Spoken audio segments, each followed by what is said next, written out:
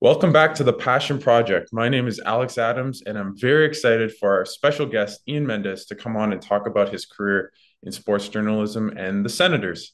He has worked for TSN, Sportsnet, and is now a senior writer at The Athletic and covers the Senators. How's it going, Ian? Hey, Alex, listen, thanks so much for reaching out and having me, having a great day. Hope you're doing well too. Yeah, I'm doing great. Yeah, thank you very much. And I just wanted to get started with your kind of career in sports journalism. And when did you first think you might pursue a career in sports journalism? Probably back in high school, to be honest with you. Okay. I think like a lot of kids, you grow up playing sport. I played hockey, I played baseball, Hmm. I played tennis, I played all these. I love sports, but at some point you get to your teenage years, you realize I'm not going to be able to make a living Yeah. out of any of these sports, and so you start to think about, well, what's the next best thing to being an athlete? Would be covering athletes or talking about athletes or and I was a kid who grew up watching Hockey Night in Canada and Hmm. Major League Baseball and all these things. And so you don't realize it, but you, as much as you fall in love with uh, the game and the athletes, you end up falling in love with broadcasting, right? And and Hmm. and the media side of things, and you don't even realize that that's what's happening because you're just consuming it. And Yeah. I probably around grade 9 or 10 started to think like, wow, I would love to kind of pursue this. So yeah, that's probably when the seed was first planted in high Hmm. school. And did you kind of start kind of writing and kind of doing local games when you were in high school, kind of like for the local high school football team, or was it kind of more after you graduated high school? Yeah, it like I left high school. I grew up in Vancouver Okay. and was I'm one of the rare people that left Vancouver to come to Ottawa.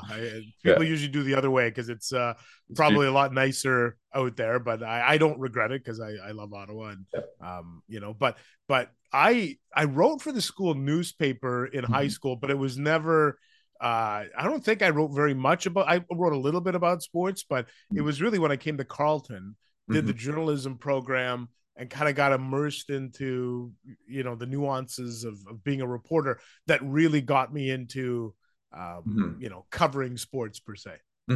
And I know that like I did a bit of digging and I saw that after you graduated, you worked at the Ottawa Lynx and it says in PR. And it also I found something that said that you worked as a mascot. And I just kind of wanted to know what that experience was like kind of after graduating journalism and kind of going into kind of the field. And also can we have any funny mascot stories? Yeah, of course. Well, is there anything other than funny mascot stories? Yeah. There's no serious mascot stories, is Yeah. there? Yeah. Um, yeah, listen, like I love the journalism program at Carleton, and I would direct any young student that My is. dad actually worked there. Yeah. Yeah, yeah, Yeah. yeah, and it's I would direct any young student that has aspirations for getting into this field. I would direct them to Carleton because I just think it was a Hmm. phenomenal program that kind of got me ready for the working world. But when I graduated, yeah, the first job opportunity I really had that was presented to me was to be a media relations assistant with the Ottawa Lynx baseball team, the old AAA team here. Hmm. Yeah. And I was, boy, I think my salary was $400 a week. I think, or it might have been like whatever it was. It was, Yeah. it wasn't a huge salary, but it was a foot in the door. And the thing is, when you start working for a minor league baseball team and you are working on kind of in an essentially an entry level position, you got to do everything. You got to wear 5 or 6 different hats. So, I Hmm. was helping to write press releases and I was helping to coordinate interviews, but I was also, when it was when it would start to rain, they needed 10 or 12 people to come and run and pull the tarp out over the field. You would do that. You Wow. would you would do all these things that weren't really in your job description, and one of them ended up being uh, we need a fill-in mascot a couple of Yeah. times. So I did it. The one time that really sticks out to me though was the Santa Claus parade in Ottawa. Which, if people grew up in Ottawa, you know that the Santa Claus parade I think just runs up Bank Street. Yeah. Or at least it used to back in the day. This whole COVID thing, I don't know if the Yeah. Santa Claus parade is still going or whatever, but it ran from City Hall, which is at Laurier and Elgin, essentially, and it would come up Laurier, then you come south on Bank all the way to Lansdowne Park. And Hmm. I was told, look, the guy that usually does the mascot, Lenny the Lynx was his name, was the mascot's name. The guy couldn't do the Santa Claus parade. And they're like, look, we really need the visibility for the baseball team in the wintertime. We need somebody to do it. And so I was kind of the old voluntold, hey, Hmm. guy on the bottom of the totem pole, you're gonna do this. And I did it on the condition of thinking that I was told that there would be a fire truck. And I think it was from Gloucester or Orleans. I just remember it Okay. was for the East End. And they said to me, just go to City Hall, put on the mascot costume, and wait for this fire truck. Yeah. You jump on the back of the fire truck, you get to wave to people, and you're good to go. Well, I get there, I get to City Hall, put on the big cartoon cat head, waiting for the fire truck, waiting. It doesn't show up. This fire truck that I'm supposed to ride on never shows up. So they basically tell me, okay, well, you're going to walk. I walked all the way from City Hall to Lansdowne, Oh and which my. would no, but wouldn't be a huge deal because it's not that. It's probably 3 kilometers, Yeah. whatever it is. That's not a huge deal. The problem was twofold. One, you're wearing a mascot head, mascot costume. That's not great. Um, the second part was I wore the mascot shoes, which were basically just they're like decorative shoes. They weren't even meant to be worn around to like run around. But I was like, I'm going to be riding on a fire truck. What do I need Yeah. comfortable shoes for? So I had to walk, 3 kilometers, and it was like I always told people, imagine putting your feet into empty Kleenex boxes and then walking around. That would be the same support I got from these mascot shoes. So it was certainly memorable because I remember walking up Bank Street and I'm wearing this big Hmm. mask cat head and I'm waving to kids. I'm like, hey, and but under my breath, I'm muttering like, "This is an effing joke," or "Get me out of here," or whatever. Yeah. But you're waving to the kids. So it was there was the kind of the one time I remember being the To do it being all. the yeah Yeah. yeah Yeah. Yeah. exactly. Just to kind of transition from kind of your time with the Lynx, how did you kind of make that jump from PR with the Lynx to Sportsnet? So it's a funny story. So when I was working with the Lynx, I ended up my boss left the Lynx to go join the Ottawa Senators, Okay. and he joined the Senators, and then a couple of a year later there was an opening at the Senators, and he brought me over because he had worked with me. Unfortunately, I never got to be Spartacat though. When I ended up working with the Senators, I never got the chance to be Spartacat, but He, I moved over there, and it was a fantastic job. I loved doing media relations and working with the players, and yeah, that it, was a great period of my life. yeah. Um, but I still always had this thing in the back of my mind that I think I want to be a reporter.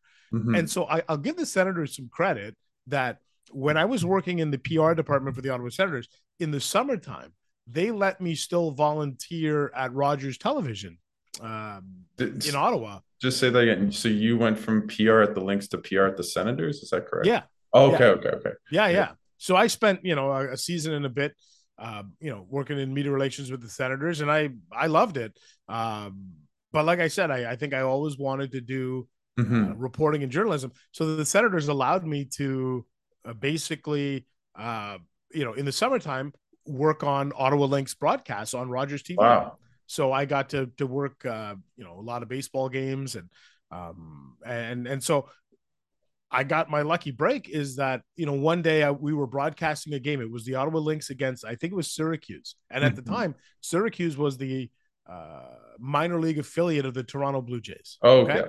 Hmm. so because Ottawa was playing the Blue Jays affiliate, the Rogers TV network Hmm. decided to air that game all across Ontario. So the Wow. anywhere that Rogers had Hmm. an affiliate in Ontario, they played our game live. Okay, which I don't know how many people were watching random community television, But all still, over Ontario. But here's where I got my break. It just so happened that day that Jerry Dobson, who worked for Sportsnet, he was a longtime soccer guy for people yeah. who Oh, don't yeah, I know know who that is. Yeah. Jerry Dobson. Well, Jerry used to actually run the news department at Sportsnet in the early 2000s. On this random Saturday, he happens to be flipping around his TV, stops on his, and I think he was in Mississauga or whatever, Peel region, whatever, and stops on this Lynx broadcast. And I come up on the screen for 30 seconds, Hmm. minute, whatever. And he notices me and he's like, oh, it's funny. He's like, we need to get a reporter in Ottawa. Hmm. And out of the blue, I got a phone call from him, Wow. a week later. He's like, hey, I noticed that you were doing you have any interest in, and this was like it was almost like out of a movie, Yeah, these yeah, things yeah. that you're like, hey, you interested in your dream job? I'm like, yeah. So Sportsnet brought me down to Toronto for like kind of screen test, on air test. Did some interviews with them, and yeah, they Mhm. offered me the job, and I loved it. But that's how I got my break. Was a complete you know accident or fluke or whatever you want to call it. I got super lucky there. Hmm. And just kind of going forward, like I get, you've now been in the industry, what, 20 years or so. Yeah. And I know you've covered World Series, Stanley Cups, and just kind of what are your kind of more memorable like memories or moments that you've been in? I also know you're a Cowboys fan. I Oh, was just wondering if you ever kind of went to Sportsnet, TSN, whoever, and said, I need to cover a Dallas Cowboys game. okay. So now listen, this podcast was going great until you brought up the Cowboys because man, I'm already starting to get It's that not time of nervous, year. but like it's that time of year where you just know they're going to finish 9-7. They're going to squeak into the playoffs. They're going to lose the first round. But anyway, that the wild card weekend. But that's another story for that. I did. You know what? I did actually get to cover one. I covered one Dallas Cowboys game. I didn't even ask for it. I didn't ask for it, Okay. but it was during. I think it would have been September of 2012. So Okay. I was constantly serving as Sportsnet's main reporter during the lockout of Hmm. 2012 into 2013. So all of, so when training camps and stuff were supposed to open in the fall of 2012, there Hmm. was a lockout, Yeah. but there was all these negotiations going on Oh yeah, I remember. in New Yeah. York. So they would send me all the time. They're like, hey, you go cover the negotiations. Well, I believe the one year that they sent me down, or the one week they sent me down in early September, it coincided with the NFL's opening weekend, and Dallas played at the Giants on it was a Thursday night to open the season. Hmm. Um, boy, I don't know why the Giants were. Maybe did the Giant. You know what? I think that was the second after the Giants won their second Super Yeah, Bowl. that sounds Not not right. not the Tyree catch one because that was I think The 2008, the the but second one the against second one Pats. where they beat the Pats again. Yeah. It was like Mario Manningham and all Yep. that. Anyway, the Giants hosted the Thursday night season opener, and I was in New York, and Sportsnet said to me, "Listen, we're going to send you to we go cover the game at the Meadowlands." And I'm like, "Are you kidding me? This is unbelievable." So Okay. I got to go cover the game. Dallas won. I don't remember. Boy, I don't even remember the details of that. I just remember being in the locker. I'm pretty sure Dallas won that game. But anyway, I remember being in the locker room. Being in the scrum with Jason Witten, Oh being yeah. in the scrum and then the thing I'll never forget is that Jerry Jones just comes into the locker room during the media session, Yeah. just stands in the middle, and then whoosh, all the report. And I was like, well, I guess I got to. Yeah. He just starts talking, and Yeah. people are asking him questions, and it's just the most bizarre thing because I think and I mean, listen, technically he is always been the general manager of the team too, Yeah. but even then, like Just in what other scenario would you see a general manager just roll in and just start taking questions? So that is the one game that I got to cover the Cowboys, and it was opening night in 2012. I feel like they won the game. I don't remember the details yeah. of it, but it was pretty cool. And is there kind of other kind of non Cowboys moments Yeah, that kind of stick in your mind, I guess, just to kind of transition to that? yeah. Listen, like it's funny. Like I grew up a huge baseball fan, so being able to cover the World Series, I think I did 4 or 5 World Series. Like that was amazing to me because I grew up in the '90s when the Blue Jays were dominant and won a couple of World Series, and I was a big Expos fan as a kid, so Yeah. getting a chance to cover the World Series was huge. Stanley Cup Finals were amazing. The one I always think about for Stanley Cup is, I wish Ottawa had won a Stanley Cup, and you know, I I think about 2007. I think the electricity in the city was Crazy. off the hook, and it was great. But like for me, the things that I love most, I got to cover. Probably, if you're asking me, the singular best moment I ever covered was the 2010 Olympics in Vancouver, because Yeah. I grew up in Vancouver, so to be able to go essentially quote unquote home to Mhm. cover the Olympics, but to be in the building when Crosby scored that goal. Wow. I remember walking out of the arena that day thinking, that's it for me in terms of I'll never cover anything like that again, because we win a gold medal on home ice, and the greatest player of his generation scores Yeah. the winning goal. When will the stars ever align for that again? Like Yeah. maybe we win another Olympic gold, and At maybe we have home. the best player do it, but to do it on home ice, Nice. Yeah. Yeah. I didn't know that would ever happen. So that was great, and I also got to cover. I'm not a soccer fan at all. Like Okay.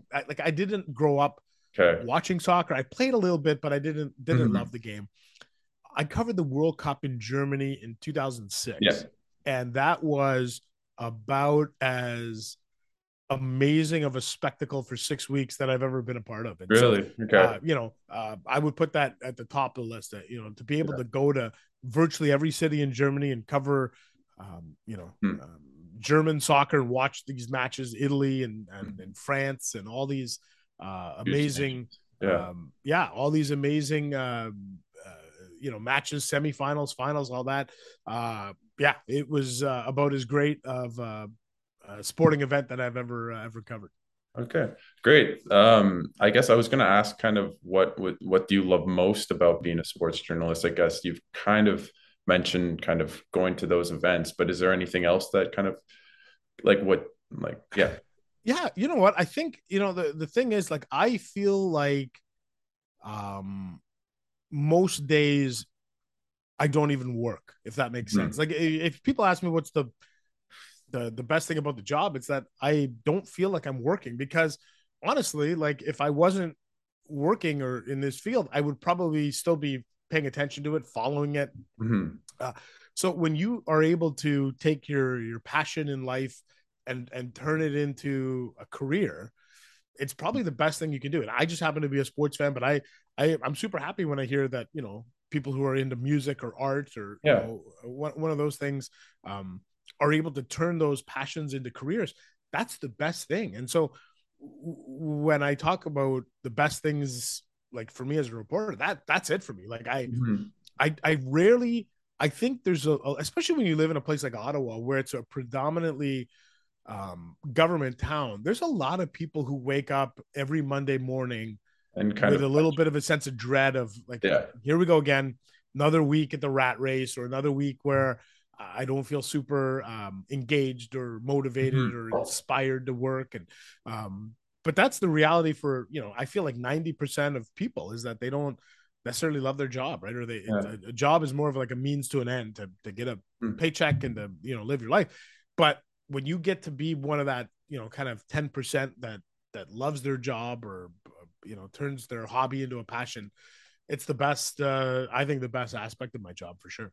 Well, that's kind of what my podcast is trying to talk to people about their passions in life. So that's you said it's very eloquently, so perfect.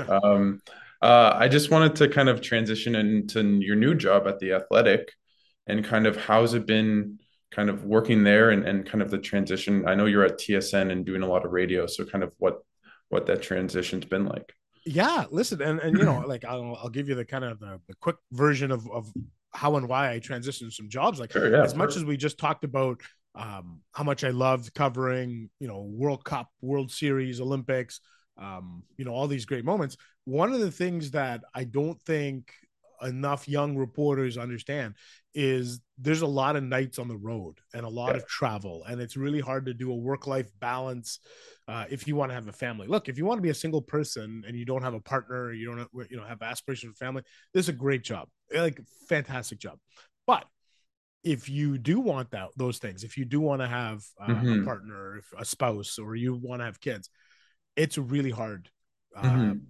it's a tightrope walk. to do it. And I just got to the point with Sportsnet where I was, on the road 125, 150 days a year. Out of 365 days, that's 35, 40% of the year that you're on the road, and it's really hard to be a parent. So I made the decision kind of in the summer of 2013 that it was time for me to get off the ride. It's almost like you're on an OC Transpo bus and you're like, you got to pull the little cord. You're like, I got to get off this. I got to Yeah. get off this bus Yeah. because it's just my kids at the time, our kids were 9 and 6, Okay. and I felt like I was missing a lot of things. I was missing birthdays. I was missing, performances or concerts or, different things that they were involved in. I couldn't take them to activities. And I felt like, your kids are only young one time. And Yeah. so I made the decision, listen, I'm going to leave. And I know there was a lot of people who are like, hey, dude, you're leaving a network television job to go work for an AM radio station, and I don't regret it at all. In hindsight, it was the best thing I did at the time was leaving because I got a more regular schedule. I never traveled. I think I took two trips with TSN 1200, and they were to the draft and kind of back within 4 days or whatever. It wasn't after spending 150 days a year on the road. I think in my 7 years at TSN 1200, I think I spent a grand total of 10 days away, Wow. maybe Wow. Wow. maybe like if that. So it was huge. And I got a normal schedule. I did the afternoon drive home show, so 2 to 6 every day. I would spend my mornings researching and prepping the show, but every day at 6:05 when I walked out of that studio, I was free and clear. There was Yeah. no phone call coming from an assignment desk saying, hey, you need to go to Pittsburgh because Sidney Crosby's got a concussion, or you got to, there was not. It was very freeing and liberating. And so those 7 years at TSN 1200 gave me back my family life. I got to coach my youngest daughter in ringette. I Mhm. got to do a whole bunch of things that never would have been able. I never would have been able to do these things had I had my old job. So that was great. But then at the end of my time at TSN 1200, I just felt like, I don't know, and maybe this is what happens to people in their 40s is they start to feel like, and I'll use a golf analogy here. I Okay. think when you get, and I'm 45 now, so I feel like I just finished the front 9 Yeah. of my career, and now I'm on the back 9. And I think when you make that turn, and you usually do that in your early 40s, you start to ask yourself, like, what are the things that I want to accomplish? And Mhm. I think one of the things I had left was, listen, I did television, I loved it. I did radio, I loved it. Could I be a writer? Could I pull off the trifecta of doing all these things? And I Mhm. said, I want to give it a shot. So that was Mhm. sort of the catalyst to kind of lead me down the road of doing the Athletic. It is an amazing company. Mhm. It's an upstart kind of young company, although now it's I think we're 6 years old really. Yeah.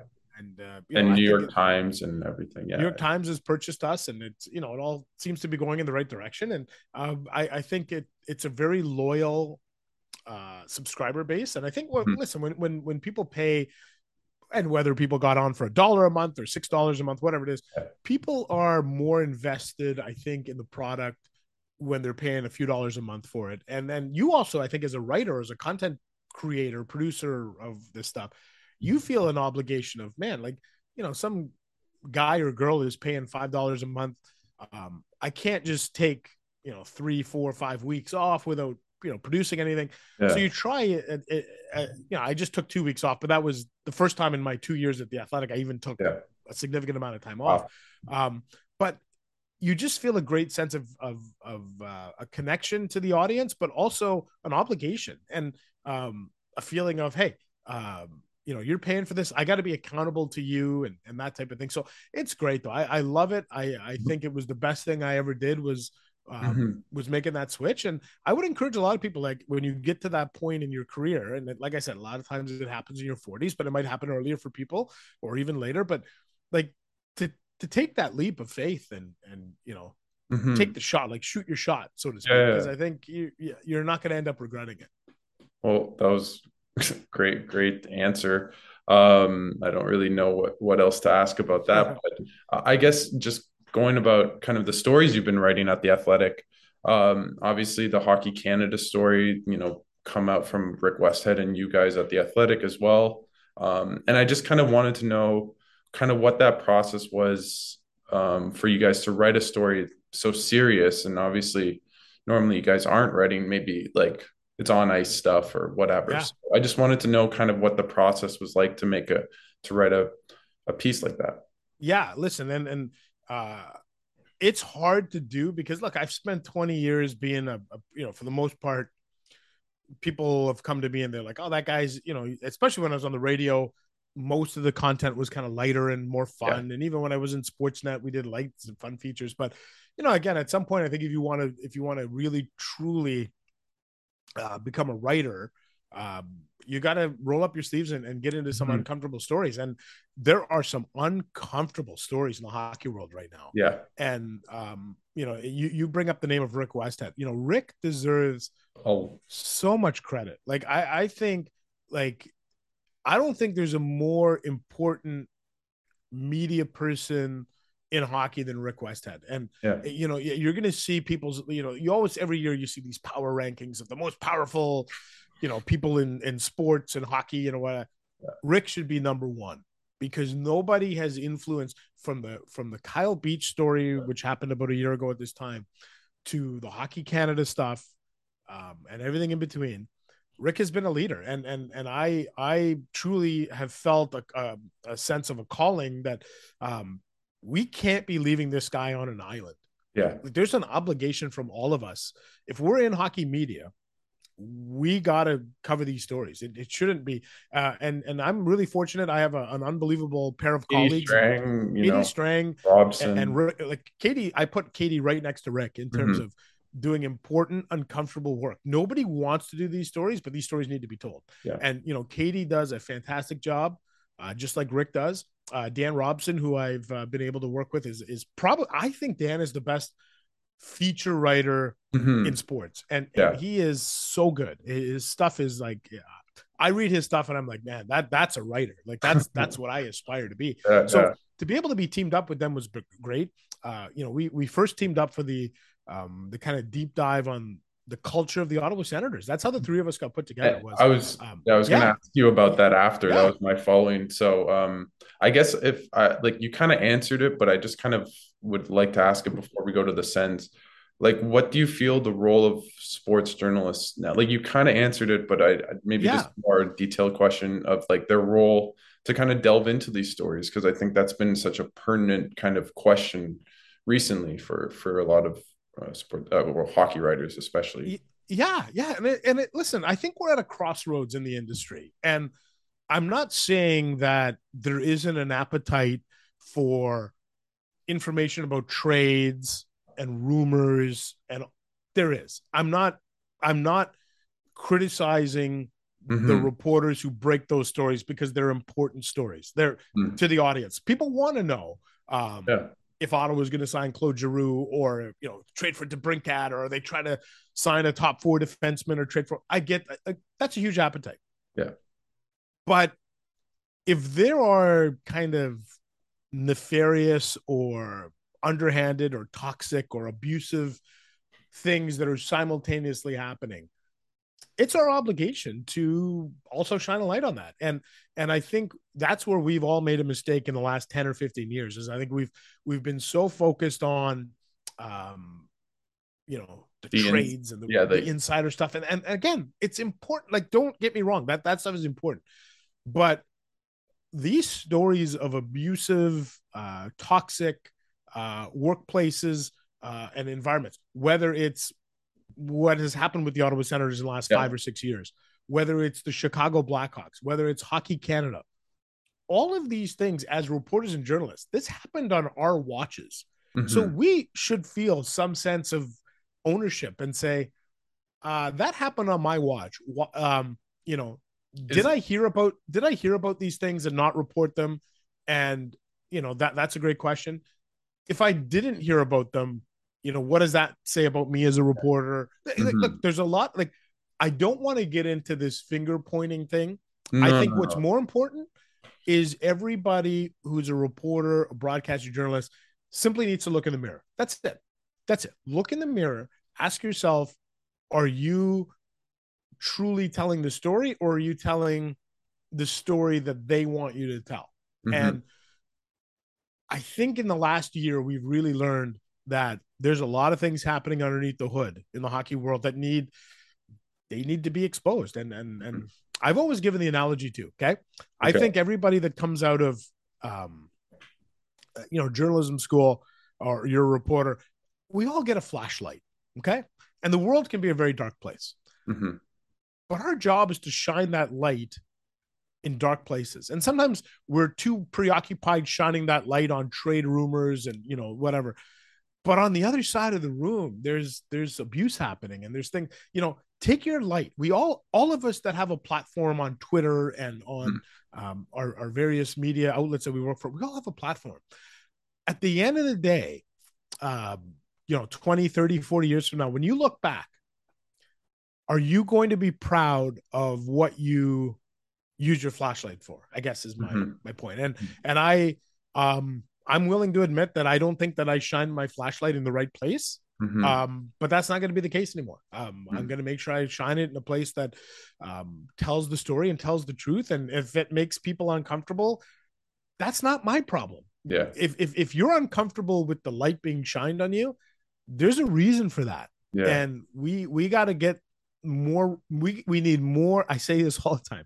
We need more Katie Strangs and Rick Westheads. We Hmm. do. And we have enough insiders. We have Hmm. enough insiders. We need some outsiders. Yeah. No, That's basically it. definitely. I guess I just want to have a little bit on Eugene Melnyk before we kind of talk Yeah. sense. That's okay. Um, I just because like obviously he hasn't been the most kind of beloved in the fan base in the past years, and like if you read your article about him, you definitely get that and the complicated man he was. I just wanted to know because it came out quite after or like quite recently after his death kind of was that piece coming like what were you working on that for a long time? Did it kind of was it happens chance? Because I know people asked about that at the time. And just what was it like writing about Eugene, who you kind of had a close not a close relation, but a Yeah. relationship with? Yeah. Listen, I did at one point have a very good professional working I know you relationship. didn't at one point too, Yeah. but Yeah, yeah. yeah, yeah. And we would we were, on a kind of texting basis, or, emailing or phone call. When I had a question about something, he would answer me all the time up until about 2017, 2018. I think we had a really good relationship, and then it fell apart. Uh and I felt like in and around 20, and the comments he made at the outdoor game, I know, never Yeah. sat well with people. No. Uh, but but right around that time, 2018, 2019, you started to hear some stories about the toxicity at the office, and then you started to see, like, wow, like, Daniel Alfredson left multiple times, and they didn't create the environment that Carlson and Stone and whoever else you want to add to that list, they all left, and and nobody was doing the story. Nobody was like, kind of, everyone was like, oh, I know what's going on, but I don't want to say what's going on. Well, Mm. somebody's got to say what's going on. And there was a connective tissue there, but with all of those departures and all of the different presidents and CEOs that would come in, and Mm, good fire. players that would leave, and there was instability, and it really, I think, came from the very top of the organization. And so when I joined the Athletic, one of the things that we talked about was somebody needs to do a deep dive onto what the bleep is going on behind closed doors. Hmm. So, Katie and Dan and myself spent months, kind of, we spoke to so many people, dozens and dozens and dozens and dozens of people, current employees, current players, former players, coaches, all these things. And, a story started to develop of a very bizarre workplace, and at times a workplace that included, kind of homophobic elements and misogynistic elements, and borderline, I thought, borderline racist elements, all of these things that you thought to yourself, this ain't right. Yeah. And so, we started to pursue this, and it's a hard thing to do to pursue a story like that because um, you know that once you start kind of kicking the tires on this, people are going to start talking to each other, and then it's going to go up the food chain. And then guess what? He's going to know that you're doing this story, which he did. And Yeah. unfortunately for him, his health wasn't in a great place. And would I have liked this story to have come out before he passed away? Absolutely. Like that was our intention, our goal, but we couldn't. We wanted to make sure that anything we put out and produce was airtight, um, quadruple, quintuple sourced, or whatever it is. Like we never put any anecdote. If you go back and read that story, there's not No. a single anecdote in that article that wasn't sourced by multiple people. Like we said to Wow. ourselves, we're not taking one piece of somebody said, well, he said this, and then Yeah. we're not going with that. Like unless we have, smoking gun evidence or, emails or, voice recordings or whatever it is, we're not Mhm. going with it. So that takes time to put together. And then, Yeah. the timing of it was such that as we were getting to the finish line, unfortunately, that's when his, Mhm. health was failing. And then like we had a real debate, I think, about like, yeah, after he passed away, what do you do? Yeah. Do you just leave this? Do you not leave it? Do you Mhm. wait 3 months? Do you wait 3 weeks? Do you like, there's no handbook for this. And No. I am completely open to the criticism from people who say, and I think we waited 3 weeks and we Yeah. published the story after he passed away. I'm open to the criticism. I'm here to take it. And Mhm. uh, I'm okay with that. I understand. I want people to know I understand the criticism. Like Mhm. I'm not one of these people that says that doesn't understand that the timing of it may not have sat well with people. I get it. I'm a human being. I understand that. But I also felt like the truth needed to be told. And I wish we were able to tell that story earlier. We weren't. We simply weren't able to get it journalistically to a place that we felt comfortable publishing in Mhm. December or January. As much as we thought we were close, we weren't. But we published it, and you know, uh, I mean, it's a. I feel an obligation to tell the truth. And the one of the things that I really appreciated, I had a lot of people come out to me, and I think Katie and Dan did too. People who reached out to us and said, just so you know, you guys got the story right. Um, Yeah. you got it right, and that's what matters to me. It would have crushed me if we put that story out and we even had one element wrong or Mhm. one thing wrong. That's not the way we want to do things. So Mhm. at the end of the day, I hope that this leads to uh, a better era for the Ottawa Senators. That Mhm. we can all move forward. I'm happy to move forward. I'm not interested in Mhm. drudging up the past, but I do think it's important To know it. Yeah. to know the history. Yeah. And it's the old unless you know your history, you're doomed to repeat it. And I think it's really important that we Mhm. show everybody kind of what was going on under the hood here, and make sure make damn sure that this doesn't happen again. That Mhm. we Mhm. can't let an office culture get so toxic that it literally emanates throughout the organization Mhm. and impacts the on ice product, the off ice product. All of it got Mhm. impacted by a level of toxicity that I don't think belongs in a workplace in the year 2022. Yeah.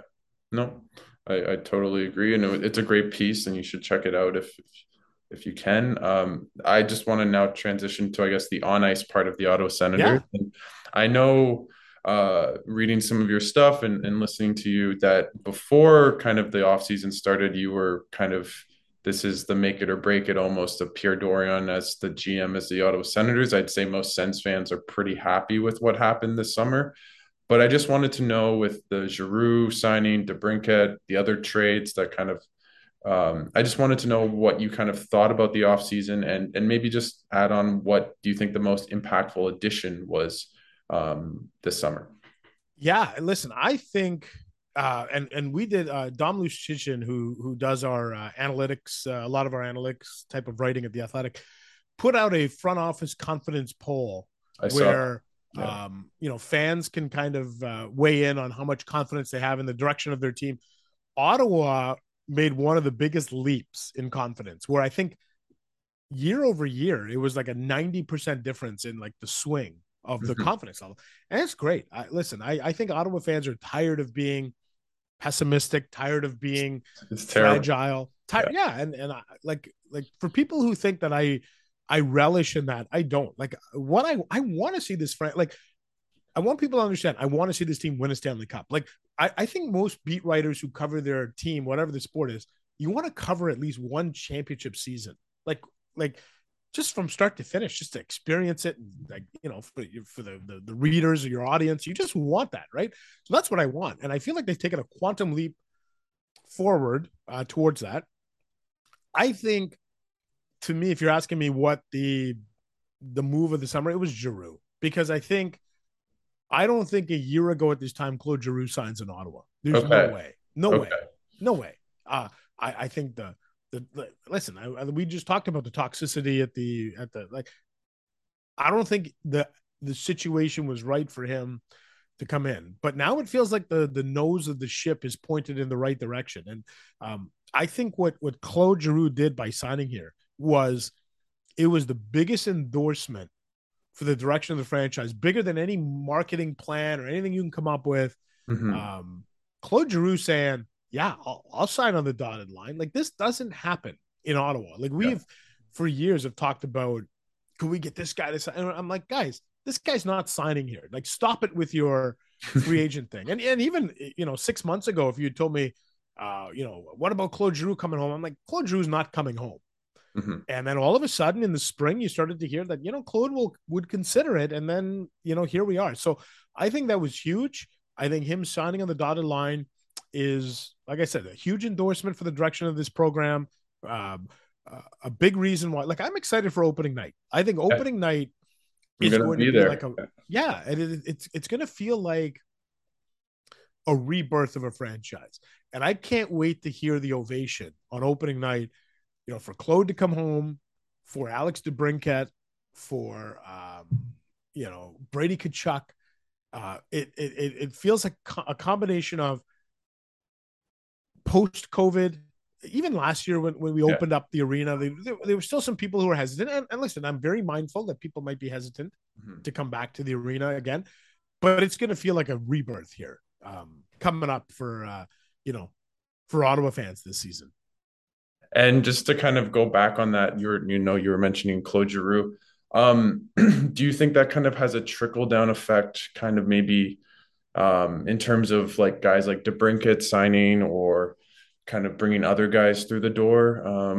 There's also rumors of a top four defenseman, and I'm kind of curious what you kind of think or even know about that. So, yeah, Yeah, yeah. Listen. I think Giroux coming back is huge. Like, yeah, I think it does entice other people to come. The only problem is now you're going to get into a can we fit everybody in under the cap yeah. scenario, which is a good problem now. Like we're so conditioned in Ottawa to having these conversations of can they reach the cap floor. We've never stopped to consider the opposite problem, which is can you fit everybody in under the cap.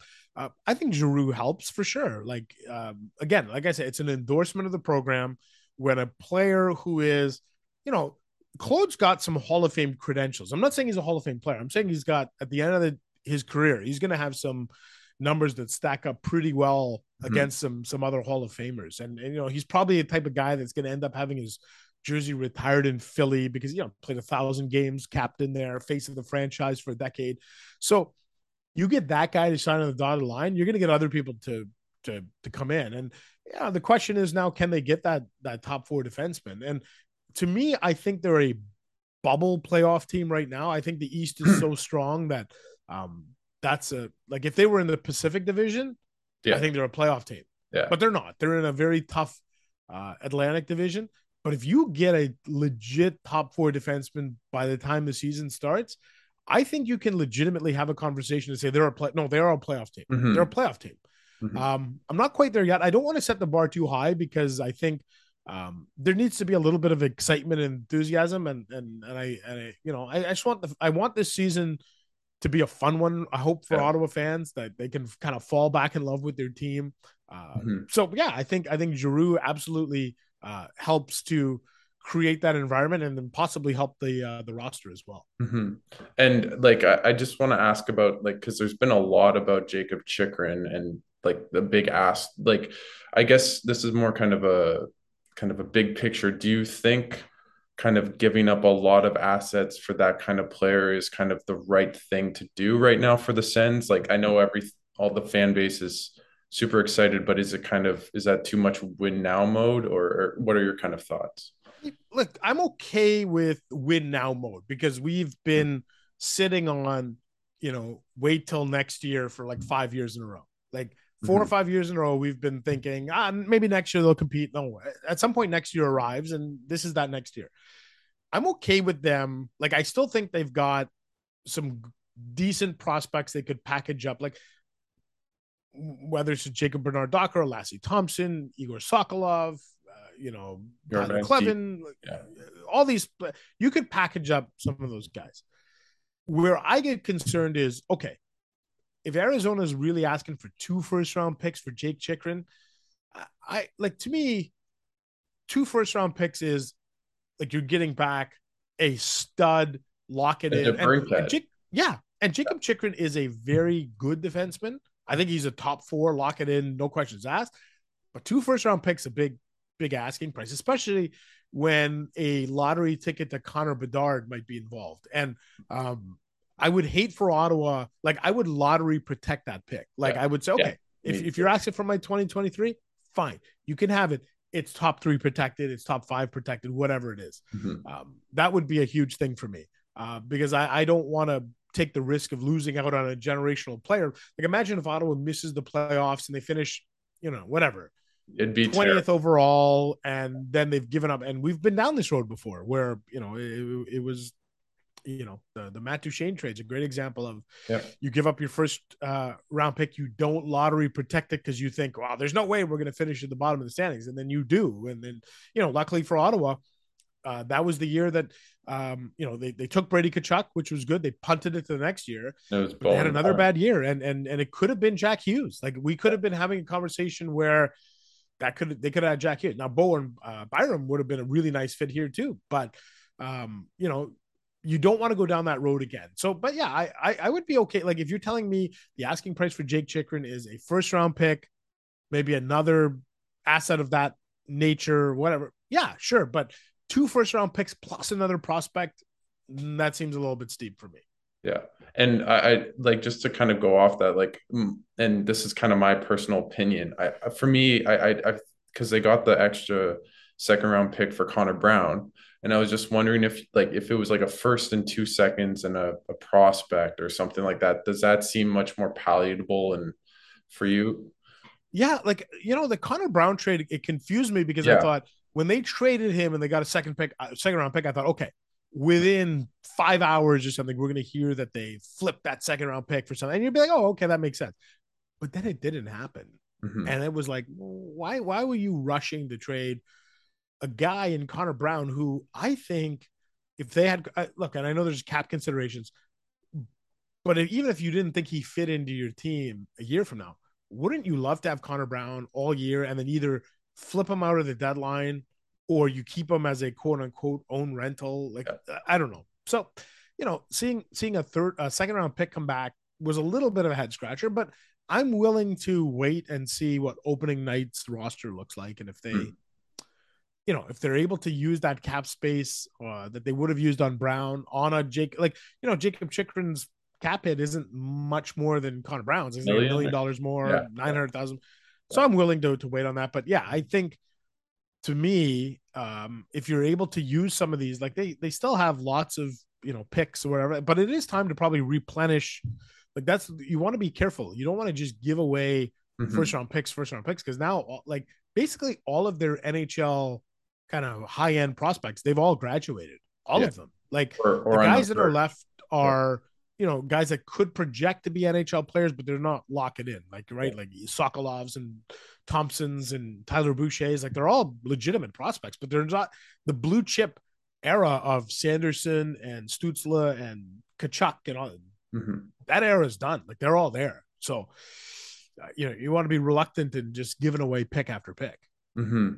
And just kind of moving, like going to training camp, like they still haven't signed Formenton and Brandstrom. And I mean, the Formenton obviously could be one reason for that. But I just was wondering if you have any indication if those are kind of either dealt or signed before training camp, like you presume. But like, do you know anything about those guys? No, I don't. And you know what? And listen, I understand that there's a lot of questions about Formenton, and for us, we've tried to do some reporting around the Hockey Canada story, and we'll see what happens there. Like I'm very reluctant. People are always asking me like, how come you're not talking about this, or why are you like Don't I know. hope people understand the legalities involved here, that you like, this isn't the Wild West internet where I can just use people's names and certain No. things unless you're 100% certain of what's going to happen. So we'll wait and see what transpires there. I think it's going to be really interesting to see what happens, and we're getting closer and closer to a potential, we're getting closer to training camp, right? So if he's not signed, he won't have to come to training camp. But if he comes to training camp, boy, we're gonna have some questions for him Yeah. about whether it's the Hockey And Canada stuff, Batherson, I or guess. absolutely, anybody who was potentially involved there, we're gonna ask questions, and we're gonna hopefully get some accountability there. But on Brandstrom, I think that's interesting too, because you wonder, if you trade for Jacob Chikrin, is Brandstrom a piece that goes back? And I you know, I would consider myself an Eric Brandstrom truther in that I like him. I actually think he's like, and especially like if he's your third pairing defenseman, I think things are good. Like I think things are pretty good. Like if he's your third pairing guy, like I think he can play in this league. Uh, I don't know about him on the power play. Like The shot.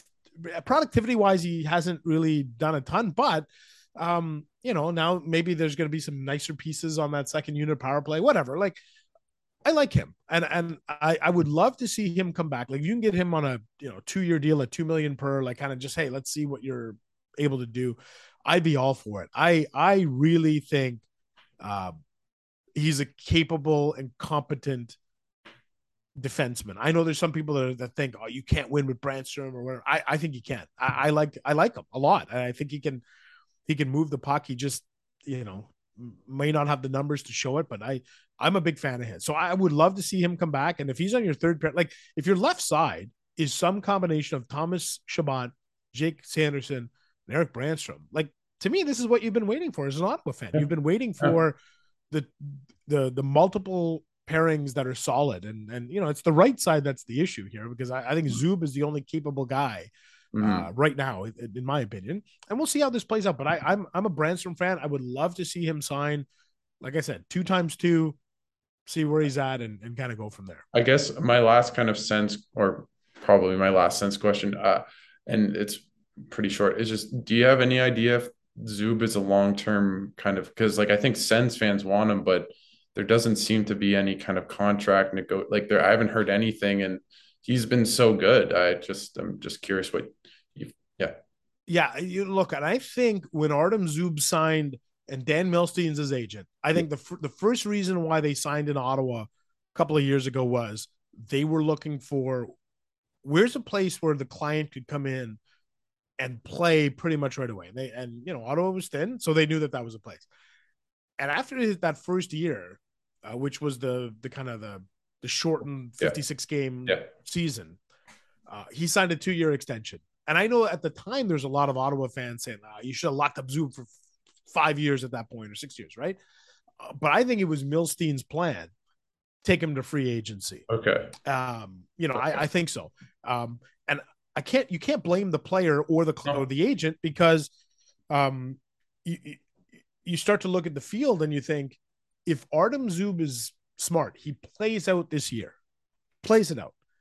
And if he's the guy that, we think he is, he's going to set himself up for a really nice potential, 5x5 deal somewhere, or what, like he can pick his spot, or he can be choosy. And I never begrudge a player. Like all the times people say, like, you should have locked this guy up. You don't know that, what the player and the agent are thinking. And my guess on this one is they wanted to test unrestricted free agency as early as possible, because he's a little bit older, right? Like when he came to the NHL, he was 24, right? Or Yeah, 24 turning 25 when he came to the NHL. So this is his first opportunity as a young pro, his year where he turns 27 to be a UFA. I don't begrudge him. If I'm Ottawa, though, yeah, I'm trying to sign him. I'm trying to sign him for a 5 or 6 year deal if I could, because I think he is the most steadying calming influence they have on the right side of that defense. I'd love to see him paired with Jake Sanderson this year. Like I think if you want to put Sanderson in a position to succeed, I think you put him with Artem Zub. And I would sign him, but boy, I think they're gonna have a hard time doing it before the season because I think Zub and his camp probably think our leverage is only going to get Better. better And the as team the should be season goes on. better and like yeah, Yeah, yeah, yeah. absolutely. I guess just kind of to end off, because you kind of mentioned you think the Sens are kind of a bubble team to make the playoffs, and obviously if they get Chikrin or someone like that, then they probably are more likely a playoff team.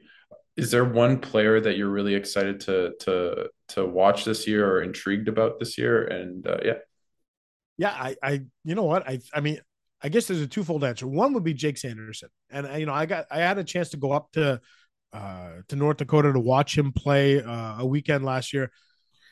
Like the skating is phenomenal. Like the skating wow, yeah, is NHL caliber, world class, like unbelievable. So I'm excited for him. I know he's had some injury issues, but I truly think he can come in and do for Ottawa what Moritz Seider did for Detroit, which is wow, come in and be a legitimate top four wow.